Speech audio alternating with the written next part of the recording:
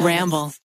One guaranteed way to make me cry is just remind me of the lifespan of dogs compared to most humans. Listen, my dogs, Mango, I know, rotten Mango, and Tiger have been with me since before I started YouTube, before this podcast, and I truly don't know where I would be without them. But all I can do right now is spend time with them, take care of them so that they live the happiest and healthiest life that I can give them. Farmer's Dog is such a huge part of that. Farmer's Dog makes it easy to keep your dogs healthy, which can give you more quality years with them. So Farmer's Dog, they make and deliver fresh, healthy dog food, and it's recommended by vets. My vet literally recommended me Farmer's Dog. It's nutritionally balanced and made from human-grade ingredients in safe, clean kitchens. Tiffany has been bringing Cola, her French Bulldog, over, and she keeps some of his food at our house. She said that she's been having such a hard time trying to get him to eat, so I offered her some of Mango's food to give to him. She was amazed. She said that she's never seen Cola so pumped for food.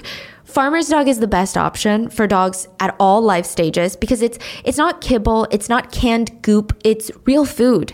With traditional dry or even wet food options, they're extremely processed. I mean, I can hardly understand the ingredients that go into it, and it's really hard to portion. It's difficult to understand if my dogs are getting the nutrients that they need. Farmer's Dog comes pre-portioned, and it's based on my dog's unique nutritional needs. So Mango and Tiger, they eat different meals, and it's so cool. Farmer's Dog is like human-grade food made in safe kitchens. My dogs have been on Farmer's Dog for years now, ever since Mango was diagnosed with an autoimmune disease, and I just noticed so many changes.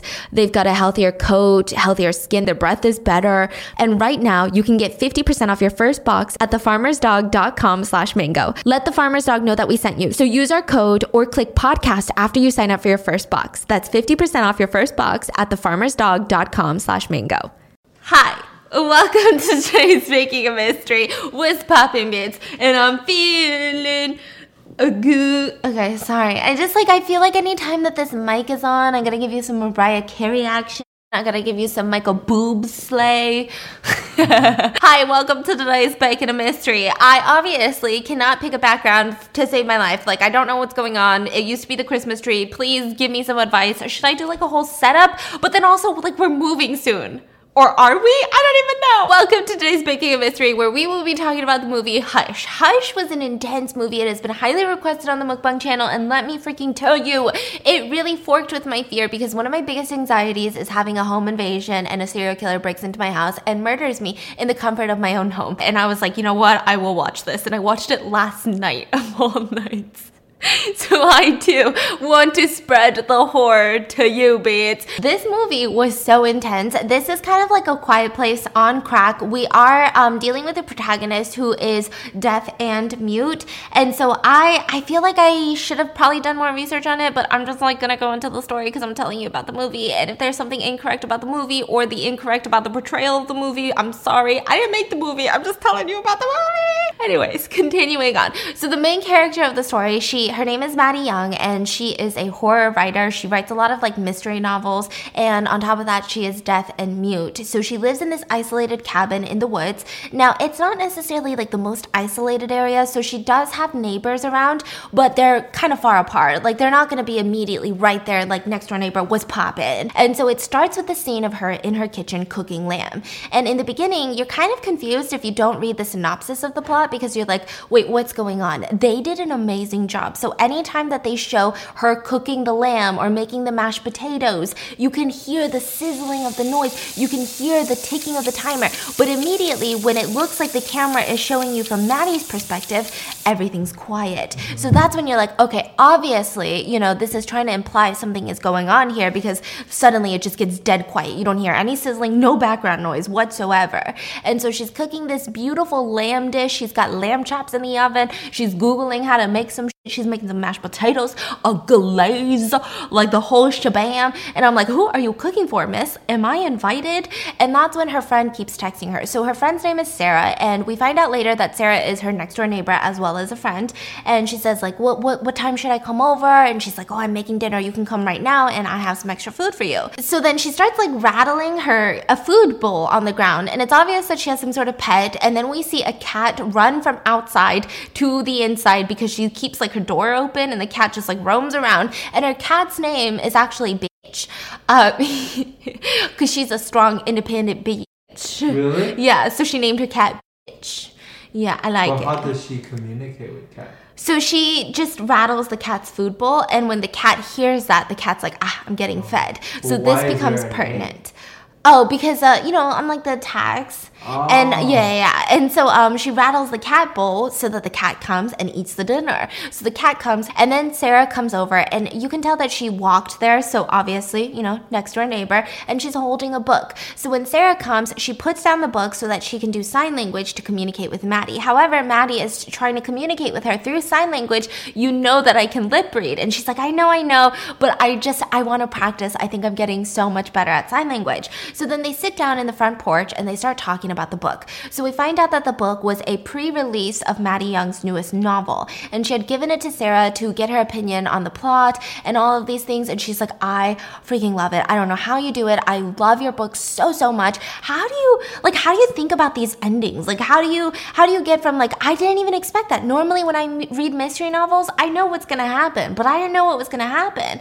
And Maddie explains to her that it's almost like she has this voice in her head, and every little thing that she writes, she sees like 9 different outcomes of what that one action could do, and it just kind of plays out in her head. And Sarah asks her kind of a sensitive question. She's like, is the voice young? And she's like, no, it's actually kind of older. Like, maybe it sounds like my mom. Like, she was saying, like, it's kind of like my mom's voice. And her friend is like, oh, sorry, I just wondered if the voice was young because you said you got into an accident when you were 13, right? And then all of a sudden, her friend looks back and starts going, oh my gosh. And Maddie looks back, and there's smoke inside the house. So they both rush in together, and the fire alarm is going off. And again, this is amazing filming because they go from, Sarah's perspective where the fire alarm is horrendously loud. Then you go to Maddie's perspective where she's just turning it off and it's completely silent. So it's very fascinating. Now, Sarah, during this entire time, she's trying to help take the lamb out of the oven. The lamb has been burnt, but she keeps covering her ears, which I know smoke detectors are loud, but they're not that loud. So I'm like, is Sarah a little bitch? But Maddie explains, after she turns off the fire alarm, she explains, sorry about that fire alarm. I had to get this special one because if I'm asleep and a fire happens, I can't hear anything. So I have to be able to feel the vibrations. So that's how loud it is for there to be vibrations that she can literally feel. And obviously she's going to have heightened senses, but that's why the fire alarm is the way it is. And Sarah's like, yeah, that's one hell of a fire alarm. Now this becomes pertinent in the story later. So she's just like, man, I'm so sorry about dinner. I'm so sorry that, you came over and I burnt the lamb. And so Sarah's like, well, why don't you come over to my house? John's home. We can order some pizza. We can watch some movies. And Maddie's like, well, I can't. I have to work. I have to write. So Sarah's like, okay, well, take it easy and I'll see you later. And they also talk about the cat momentarily because the cat was gone again. And she's just like, yeah, she's just kind of that bitch. Sarah leaves. Now, we start seeing like kind of Maddie's day-to-day. A guy by the name of Craig keeps blowing up her phone, and it seems like she's a little hesitant. It feels like an ex-boyfriend, honestly. That's what I think it is. And she doesn't pick up the phone. She puts her phone like face down. I'm like, oh my God, foreshadowing. She puts her phone face down. She goes onto her laptop, and that's when the camera pans over to one of Maddie Young's books. And on the back, it says, like about the author. And that's how we find out that at 13 years old, she contracted bacterial meningitis, and through a botched surgery, she lost her hearing and she lost her ability to talk. So she is considered deaf and mute. I don't know if those are the proper terminologies, but that's like the ones that the movie used. And so that's when she said in an isolated world, she was like, what do I do? Like, what do I do? I feel so... losing your hearing at 13 is completely different from being born deaf. And so she said that she just felt so alone that she turned to writing and she made her own world where she wasn't isolated anymore. And it was just, holy cow, beautiful. And so then she gets onto her laptop and she starts typing away. Now, immediately we can see what she was talking about in terms of like the writer's voice. She had the same book with 9 different outcomes because this is a mystery novel. So there could be so many different outcomes at the end, right? So she had ending 1, ending 2, ending 3, ending like all the way to 9, and she would skip back and forth and she would think, and in her head we can hear her voice thinking all of the possible scenarios and how they wouldn't work because that would be a plot hole in this part of the book, and all of these things. And she gets a FaceTime from Craig. And so she's like, oh no. So she slams shut her MacBook and she's like, God. And you can see that she's like, should I pick up? Should I not pick up? And she decides to be a productive human instead. And she walks over to her kitchen and she starts cleaning. And already the action is about to start happening. So as she starts cleaning, she has this kitchen door, which is a full-on like double doors right next to her kitchen. But then she also has a front door. She's got a lot of doors and windows in this house. This is really pertinent to the story, okay? So there's kitchen doors and she's not looking out the window because I guess there's no reason to. So she's just cleaning up everything. But we can see from the outside in, and someone slams across onto the kitchen windows, banging on it, and it's Sarah. Now, this is not the same Sarah as before because she's bloodied up and she actually has a crossbow in her back. Like someone had shot her with a bow and arrow type situation, like a hunting bow and arrow. And so you can see that sticking out of her back. She's wearing the same clothing. She's screaming and she's screaming, Maddie, please see me. Please see me. And she's banging on the window and Maddie does not see her. And I was screaming, Maddie! And then at the same time, there was a masked killer, like a masked dude. And this is a very scary mask. I'm going to put the picture right here. Holy cow. And he shows up right behind Sarah and turns her around. And he's facing into the house, staring at Maddie. And Sarah is now facing out. So like Sarah, her back is towards Maddie's window. And he just starts stabbing her in the stomach. And he's staring at Maddie the whole time while he's doing this because I think he thinks that this is really odd. Like what is going on? Like this is really odd. How is she not calling the police? Why is she not even caring? What's happening? So he stabs her and then Sarah drops to the ground and the killer gets closer to the window and he taps on it and Maddie doesn't turn around. And we don't know what the emotions of the killer are because he's completely masked up except for his eyes. And then you just see him grab and drag Sarah's body out of the way. And you can already tell that he's about to fork and mess with Maddie. And so Maddie finishes cleaning up her kitchen. She looks out the window. No one's there. She goes back to the living room and she sits down on her couch. And I don't know how she does this, but she doesn't close any of the blinds. Like, I guess because it's an isolated area, she just leaves them all open. I am like the number one, like once it gets a little bit dark, I gotta close them blinds because I feel like everyone's staring at me. But she doesn't do that. She gets onto her laptop and Craig calls again. She denies it. And so she's trying to write to the ending of her book. Now, she seems like she's having a little bit of writer's block. Like she's not necessarily going at it. She's just kind of like, man, what do I do? What do I do? And she had left the front door open because we can see the killer slide open her front door, walk into her house. Now the masked killer is standing right behind Maddie as she's thinking about the ending to her book. And she's typing some bullshit. She's typing la la la la la, the end, please pay me my advance now, hee hee. Like, just like when you have writer's block, you're just like forking around. And so it almost seems like it's just an odd situation, right? And so the killer, he starts tapping on his knife onto the table behind her. And she doesn't turn around. So he's like, huh. But he immediately has to jump out of the frame because her sister FaceTimes her. And when you get a FaceTime, your camera shows up behind, right? So she doesn't see him. She picks up the call and she's doing sign language to her sister. And her sister is doing sign, but I believe also just talking because she's really good at lip reading. And she's just talking about life. They're just talking about like what's going on. How's your book going? And her sister keeps saying, I wish you would just come live with me. Like, I don't like the idea of you being so alone in the woods. And she was like, what about being like getting a boyfriend? Have you tried that? And she said, no, I haven't. I don't know why. I signed up for like this dating website for deaf people and everyone sucks there, but whatever. Also, Craig called and her sister's like, Craig? Wow, it's been like a year since you guys broke up. And she's like, yeah, I know, I didn't pick up. And she's like, well, all right, Squid. So it seems like her sister calls Maddie Squid. Like, that's the nickname. And she says, all right, Squid, I just really wish you would think about coming back to the city. I just don't like the idea of you living there.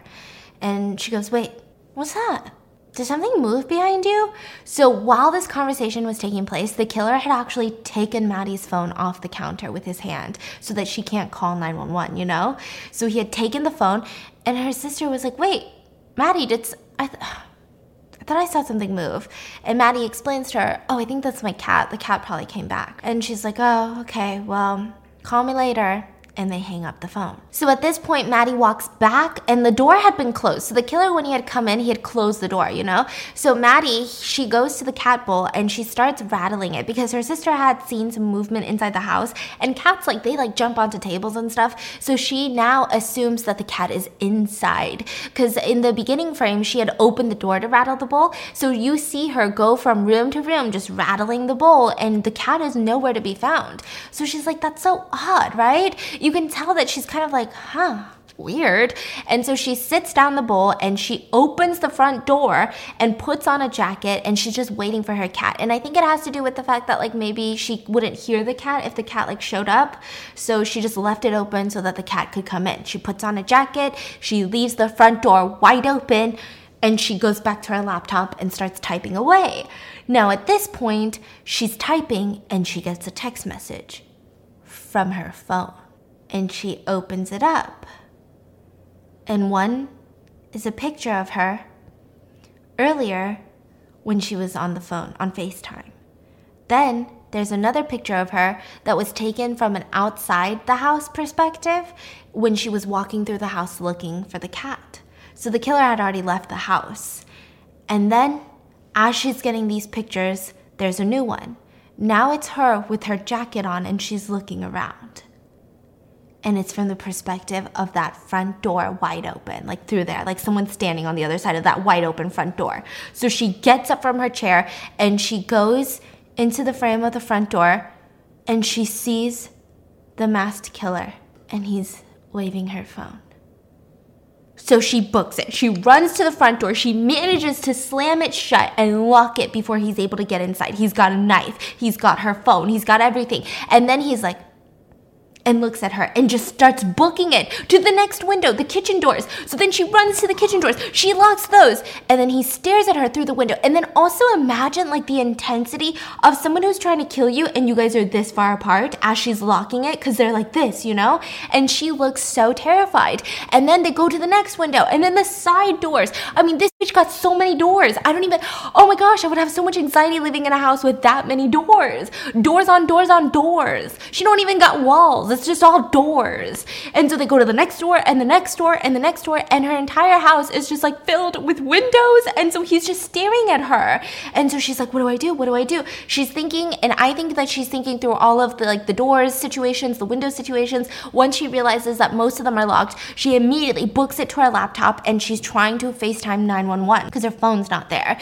And all of the power shuts off. We see that the killer went outside to the power box and had cut the wires, which I just have a question. Why the fork are those outside the house? We need to outfit all houses to have power boxes on the inside where serial killers can't just come in and be like, snippity snip snip, I feel like Edward Scissorhands today. He shuts off all the power. So her Wi-Fi is down, which is the only way she can call 911 because she doesn't have her phone where they can make emergency calls. So she tries to look for any other Wi-Fis in the area. John and Sarah's Wi-Fi, her next door neighbor that just got murdered, but she has no idea that they just got murdered, right? So she tries to jump on their Wi-Fi, but it's password protected.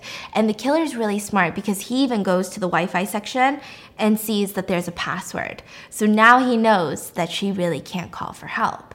So he's kind of excited. During this time, Maddie is just staring at him through the window and just watching his movements. And he knows that she's watching, and he'll move very deliberately and slowly. And he walks over to her car and pops all of the tires with his knife while he's staring at her. So she runs to her purse. She grabs her flashlight, which if you have a purse, okay, these days everyone's got that little saddlebag from Dior.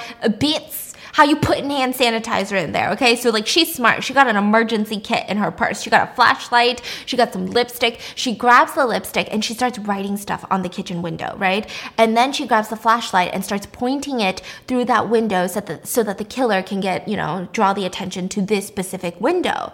So the killer shows up to the window and she's sitting on the stairs and he reads the words, "Won't tell, didn't see face, boyfriend coming."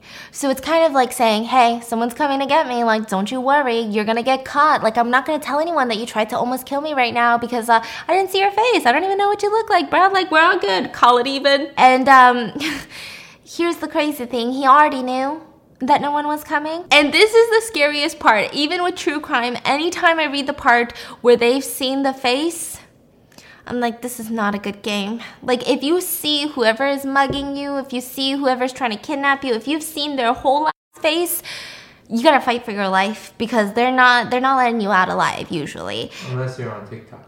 Yeah, unless you're on, wait, what? Kidnappers. Oh, the kidnappers. POV. And they're so hot. And you're just like, Corvette, you're so hot. And so then he looks at her and she's staring at him with the flashlight shining on him. And she's just kind of being like, yeah, like, just leave.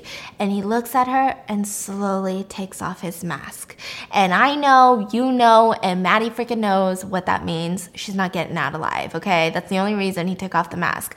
And then he asks her, do you read lips? And she's just frozen. And he slams on the window and he says, do you read lips? Answer me. Yeah. I really wish you would come and live with me. I don't like the idea of you living all alone out in the woods by yourself, squirt or squid. And that's when she was like, oh shit. Like, he knows. I don't have a boyfriend. I was on a dating website.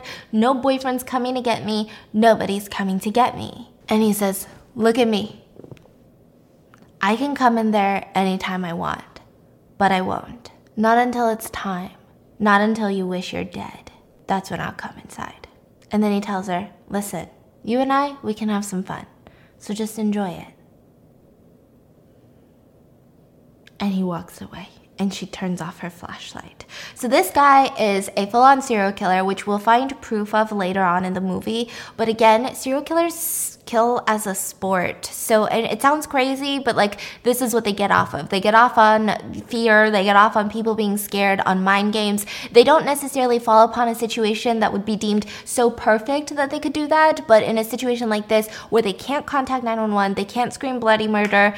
And it's just, I mean, this feels like Ted Bundy's wet dream, like, situation, right? So she walks over to the kitchen and she grabs a hammer and a big knife and she runs into her bedroom. She barricades the door of her bedroom. Now, there are 2 windows inside her bedroom, but she is now standing on the wall, like, in between the windows, so hopefully he won't see her. And the shades are open. She can't really close them necessarily, because then he would know that she's in that room.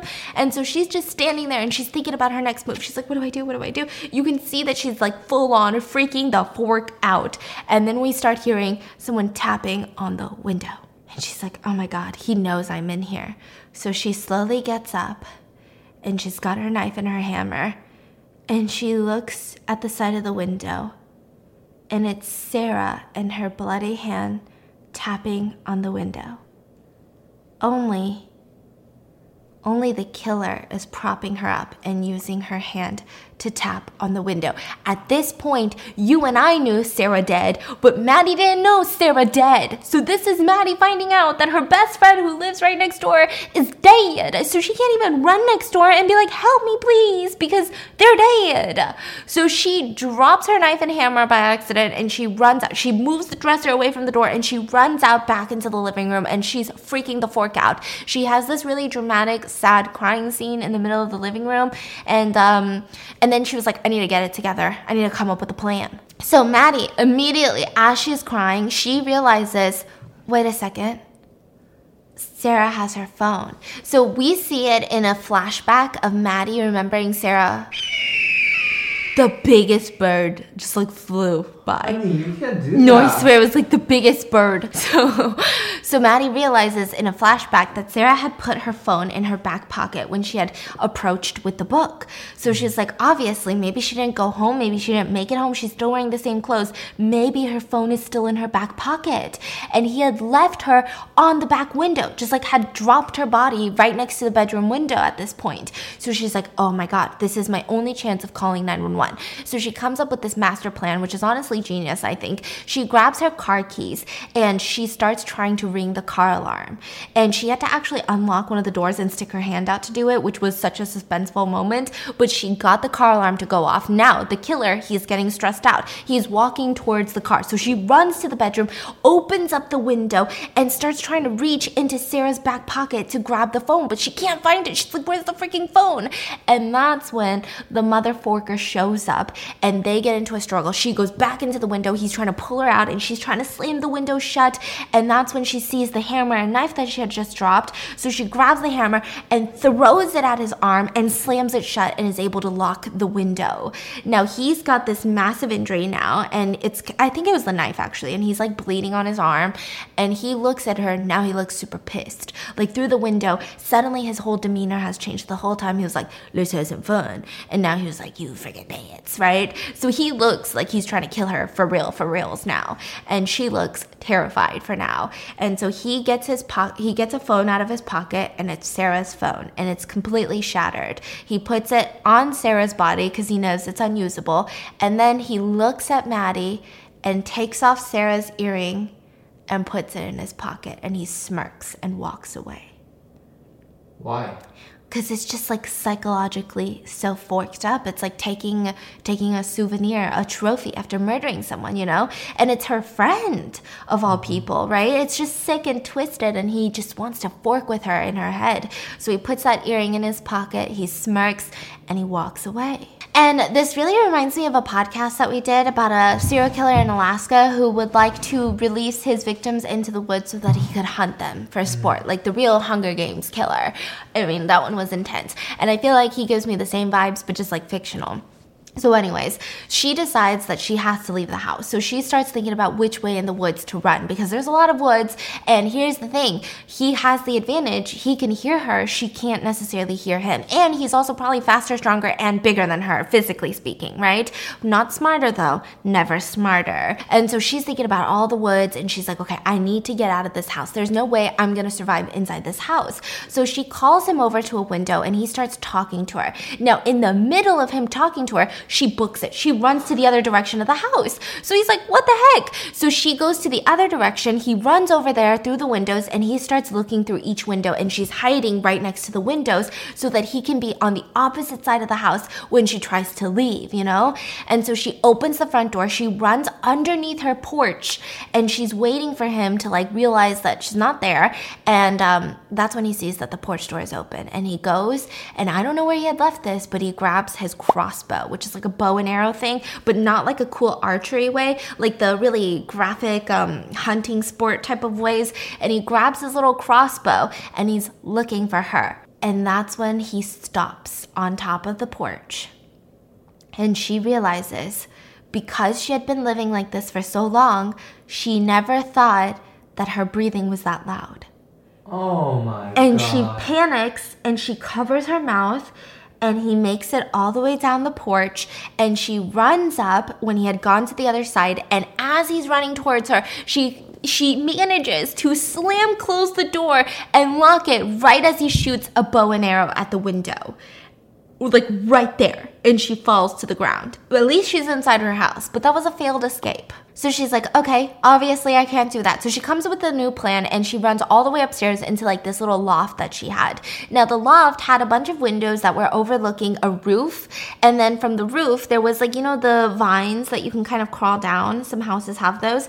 Like she was thinking maybe she can run out through that way. So she goes up to the loft, she opens a window, she makes it onto the roof, and she's quietly trying to make it down when he shoots her with a bow and arrow on the leg. She gets shot in the leg. And it's crazy because she did not scream, like she didn't make a noise obviously, and he seems to like notice that and to be very intrigued by that. There's something like really sick and twisted that he gets from this. And so she has this new plan where she's gonna attack him. So he decides that he's gonna crawl up to the roof because, you know, like I said, the vine ladder was right there. He was gonna crawl up to the roof and kill her, finish her off now because she's putting up a fight. He wasn't expecting her to put up a fight, but now he's pissed.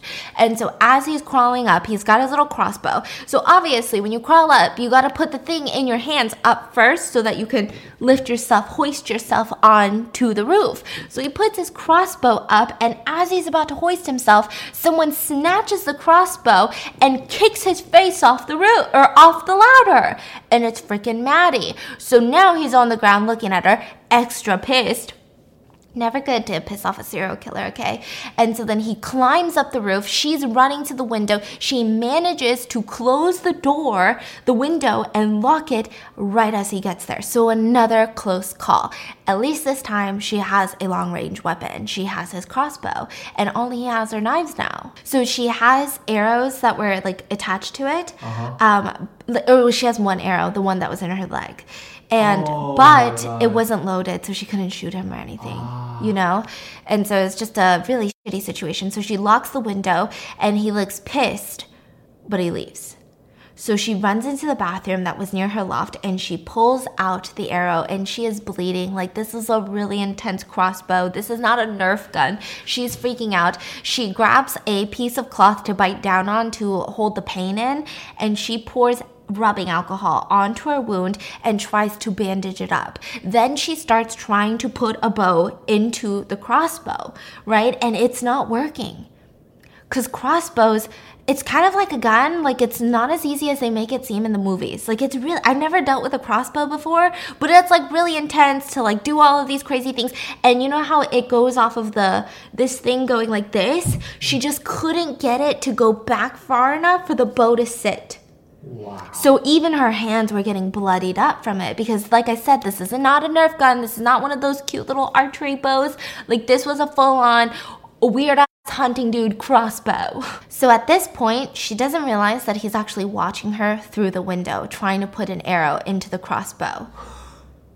And he's just staring, watching her attempt, watching her hands get all bloodied up. And he's just staring at her. And we also notice, and she notices later, markings on the crossbow. They're tally marks, and there was about 8. So it seems that he was a serial killer, and for every kill, he had tallied a mark on his crossbow. Because people love to do that. It's really creepy. So he's a serial killer, right? And at this moment, he hears someone knock on the front door. Sarah? Sarah, are you here? The friend, the neighbor. Oh, the neighbor's so it's husband. John. Yeah, she never made it home. So he's knocking and he's confused. He's like, Sarah. And he sees the writing on the kitchen window and he's like, what? So he grabs his phone to call 911. And you can tell John, his name's John. John's getting nervous, okay? He's like, what the fork is this writing? Where's my girlfriend, you know? So he's dialing 911 and all of a sudden he says, put your hands in the air. Put your hands in the air. And a flashlight shining at him. So he's like, okay. And they're like, drop your weapon, sir. It's not a weapon, it's a phone. Drop it. So John drops the phone, puts his hands in the air, the flashlight's like shining in his face, and he's like, what is happening? And we see the flashlight is held by the killer, and he says, I need to see some ID, sir. I need to see some ID. And he's like, what? Okay, it's in my wallet. Can I reach into my wallet, sir? Go ahead. He reaches into his wallet, pulls it as ID, gives it to him, and he says, okay, John. Who do you know here? I responded to a call. Who do you know here? Why is John talking to him? Because John thinks he's a police officer. Does he look like a police officer? I mean, kind of. Oh. Like, not too crazy, but kind of. Like, honestly. And then I think it's a situation of when people take authority figures, you immediately don't question it because you might die, right? So... So he's got his hands in the air. He's just like, what? And so he's like, what are you talking about? And he's like, listen, I responded to a call here. I went to investigate. A dude just ran out of the house and decked me. I woke up without my badge, my phone, my gun, nothing. And John's like, what? Something happened in here? And so the killer is like, yeah, well, do you have your phone? I need to call for backup immediately. I need to call for backup. So John's like, yeah, I have my phone. Do you know who lives here? Yeah, it's our friend Maddie. She's a friend of ours. Does she live alone? Yeah, I mean, Sarah came by tonight. Sarah comes by all the time, but yeah, she lives alone, and Sarah hasn't come home yet, so I wanted to check up on her. What happened? Okay, well, can I use your phone to call for backup first? Yeah, sure. Are you the police? Well, just barely. I just started, and it's not a good look, but can I just use your phone for backup, please? Yeah, sure. And he gives him his phone, and that's when, as he's fake calling for backup, he's like, yeah, I need a 7-Eleven at a 9-11 at a 221 at a 567. Like, he's just saying some bullshit. You know, I got a 5, 6, 8, 7, 1, 2, 3, 4, subscribe to Stephanie Sue onto the backup phone. And John's just kind of looking at him like, okay, like he's starting to notice that it's a little bit weird. And so at that moment, he hangs up and the killer pockets John's phone. And John is staring at the writing on the window and he's like, hey, did you get a look at this? And the killer comes over and he goes, yeah, so strange. Does Maddie have a boyfriend or something? Because it says boyfriend is coming. No, not that I know of. I mean, she lives alone. Hey, can I have my phone back? Oh, sorry. It's like a force of habit. Here you go. Here's your phone. You know what? Now that I think about it, that guy kind of looked like you. The guy that ran out of this house and decked me when I was responding to a call, he kind of had like your figure, like this big, buff dude, like a quarterback, like a linebacker, kind of like your size, your frame. Yeah, kind of like you. So I thought in this situation, maybe the killer was saying this for two reasons. One, to tell the audience the reason that he's not trying to kill this person yet is because the dude was huge. I mean, John was like 2 times the size of the killer. Yeah, and he didn't have his crossbow. He really just only had knives. So it seems like, John could totally tackle this dude, And the second thing for now that he's like, wait, why did you pocket my phone? So now he's like, I'm the police and now I'm suspicious of you, So obviously it's putting him in a underpower dynamic where it's not like, oh, you're a weird police officer, but now it's like, no, I wasn't the one. So I think it was a mixture of these two. So John's getting a little bit just weirded out by this. And so he's grabbing the phone and handing it to him. And at the same time, something falls out of his pocket. Now the killer doesn't notice, but John looks down and it's Sarah's earring. Oh my god. So John starts asking questions. John says, so you responded to a call? Was it from Maddie, the homeowner? Yeah, I think so. Well, that wouldn't make sense because she's deaf and mute. Oh, maybe it was someone else. Maybe like a friend. I mean, you're looking for your girlfriend. Maybe it was them. Here's what I think happened, right? I think it was a burglary situation. A dude walked into the house, started burglarizing them. The girls ran. They called 911, and they're probably out there somewhere hiding. But the dude knocked me out. I mean, I don't know until I get back up because I'm not trying to go into that house, right? But thank God you're here. It's dark outside. I'm getting a little nervous. And he's just acting like a rookie cop. And so the cop's just like standing on the porch and John's looking at him like kind of suspicious. And he's like, so, has Maddie always been deaf? No, I think she had meningitis as a teenager or something like that. That's impressive though, that she just like lives here and by herself. That's crazy. Yeah, now that I think about it, I think Maddie keeps a key under that pot down there underneath the porch. And he's like, oh really? A spare key?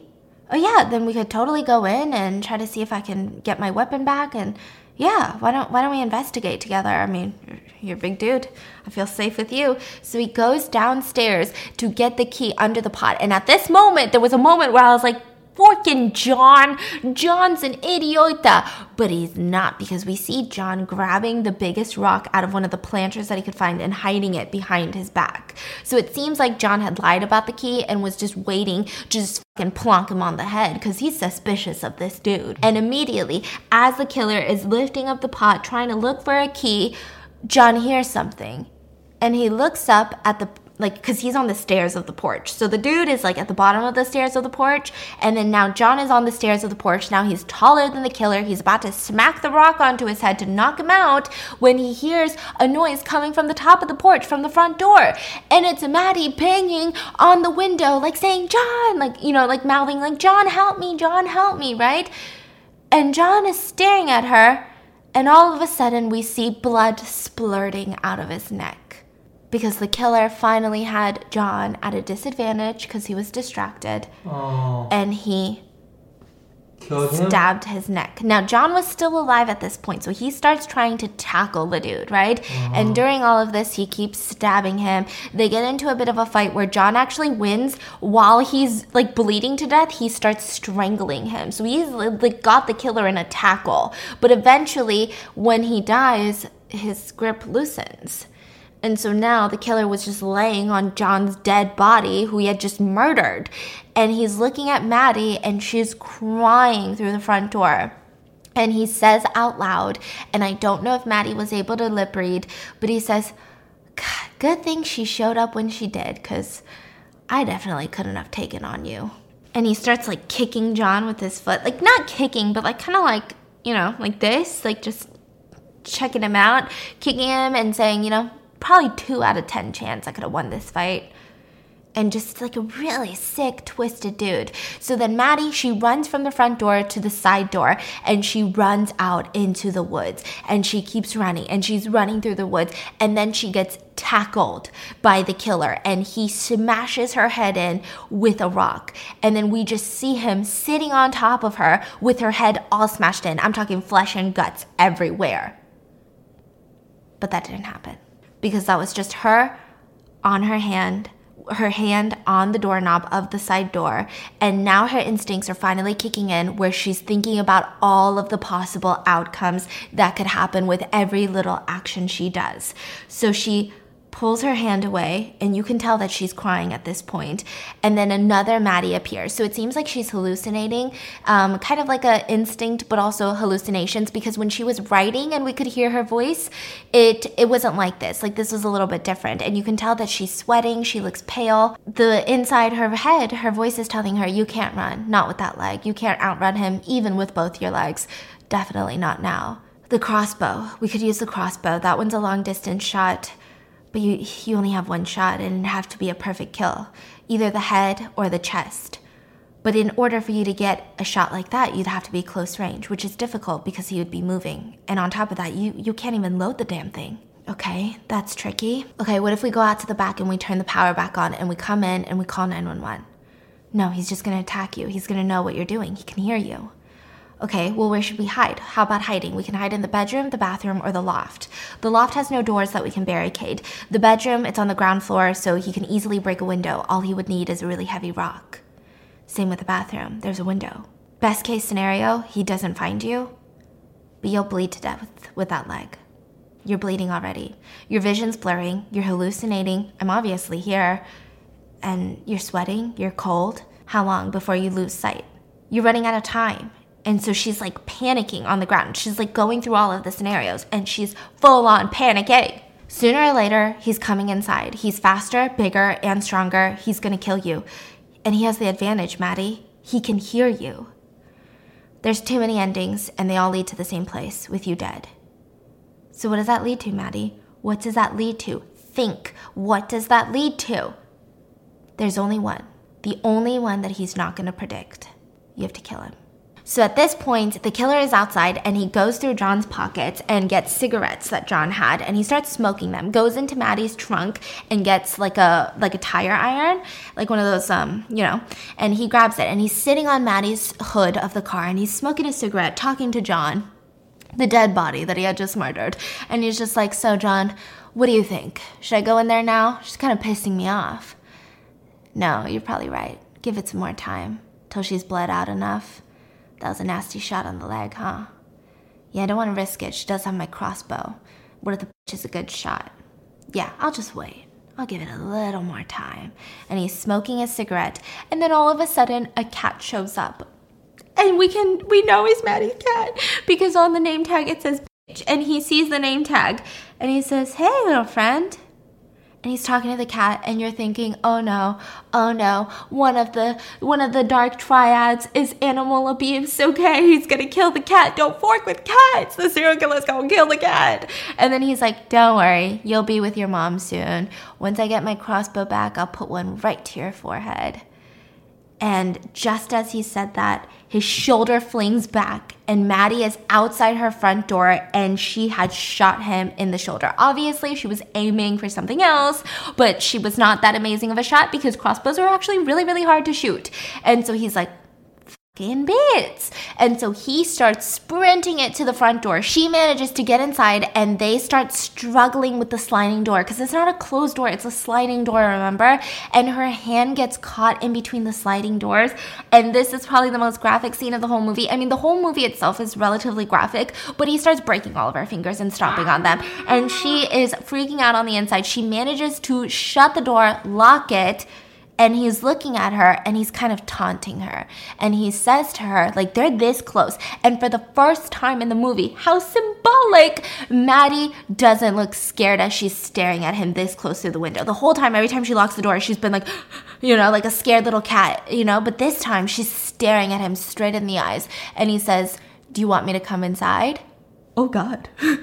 He says, you want me to come inside? And she looks at him, and she gets her one good hand and shoves it in her leg wound, gets the blood, and writes on the window in blood, do it. And she stares at him, and he's reading it, and she slams on the window, and then she sticks her hand in her blood again, and then writes, coward. And then now you just see him get rageful because God forbid you call a manly man like that a coward. So then he grabs the little tire iron that he had brought and he starts banging it on the window. Now, I think that this whole movie was just an ad for the door because I don't know where she got this door, but like it wouldn't break. The glass wouldn't break. Nothing would happen. Like he was just really going in on it. I don't know what that door was made out of. And she starts running to the bathroom. So she makes it into the bathroom and she's sitting right in front. So the bathtub is behind her and she's sitting in front of her bathtub. Now the bathtub is like a standalone bathtub and she's got a knife in her one good hand and she's pointing it to the bathroom door because he's trying to get in through the front door. So this is the only way to get in. But what she doesn't know is that there's actually a window behind her where the bathtub is, like right in front of the bathtub, you know? And we see the glass shatter, but she doesn't necessarily see it. And she's, probably the adrenaline's rushing. And she's holding her knife up towards the door, and we see him climb through the window and sit down in the bathtub right behind her. Now, here's where the whole thing comes into play, which I thought was really well done, which is, do you remember when she was underneath the porch, she forgot how her breath worked because she doesn't necessarily hear herself breathing, right? So she had to cover her mouth. Now, in this situation, because the killer has so much confidence because she's deaf and mute, he decides, I can taunt her, I can talk to her. So he says, I really think that they undermine you. I'm sure if I hit the right spot, I can make you scream. Talking about stabbing her. Like if he stabs her in a really painful spot, he can make her scream, but almost said in like a really creepy sexual way. And so he says it like that, but he doesn't realize she's really sensitive to like the air when he's talking right behind her. So he lunges forward and she lunges sideways and she stabs him in the leg. And he drops the knife and she rushes out of the bathroom. And we thought that maybe that was the end of it. I was like, that's it. He dead now. He dead in the bathtub now. But then he walks out of the bathroom. He's limping. He's still got his knife in his hand. And he finds Maddie, who's leaned up against the kitchen counter. She's on the ground, just leaned up, propped up against the kitchen counter. And he says, you fucking C-U-N-T. And he's about to stab her when she grabs her bee's hornet spray, like those bee's nest sprays, and sprays it into his eyes.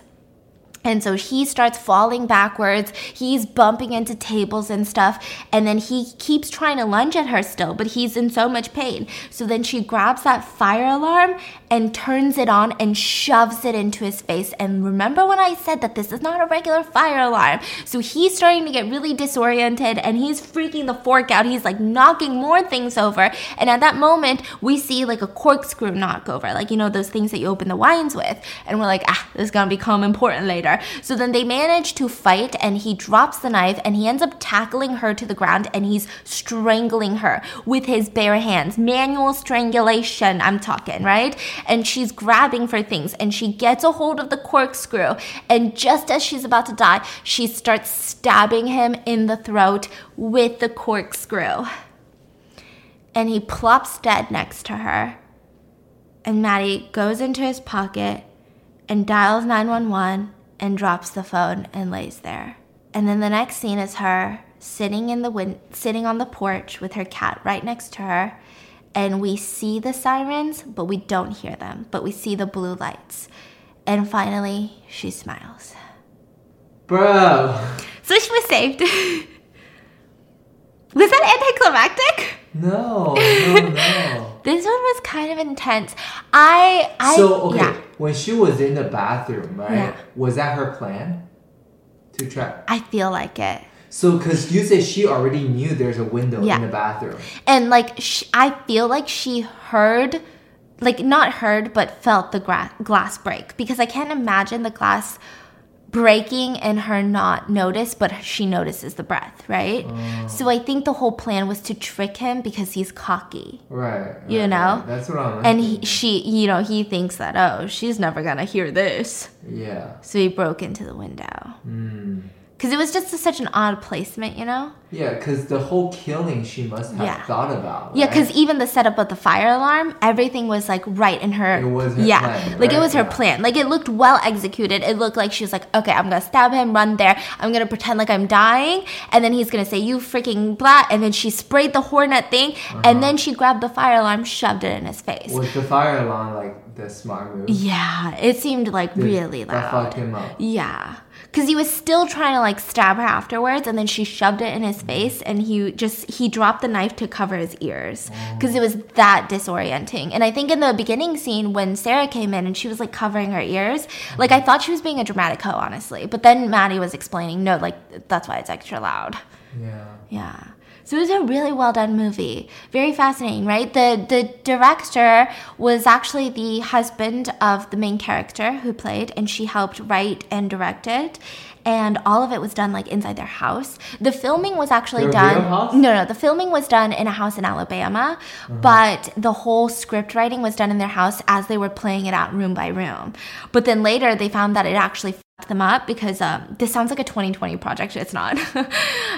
It forked them up because the house in Alabama didn't have like the exact window placements and stuff, but it was really, really good. They didn't make the whole movie silent though, because this was before A Quiet Place. I don't know if A Quiet Place was in the works. I know that there's a lot of movies that, you know, experiment with having primarily silent films, but the reason that they didn't want to is because in the movie theater, they thought that if they had just all quiet, you would get taken out by nearby stimulation. So like the dude opening his popcorn, like you would get taken out of the movie too much. I cannot imagine watching that, the whole thing being quiet. Yeah, so that's why they added a lot of like, you know, because A Quiet Place, there was still like sounds. Yeah. There was also still talking when they were whispering, I believe.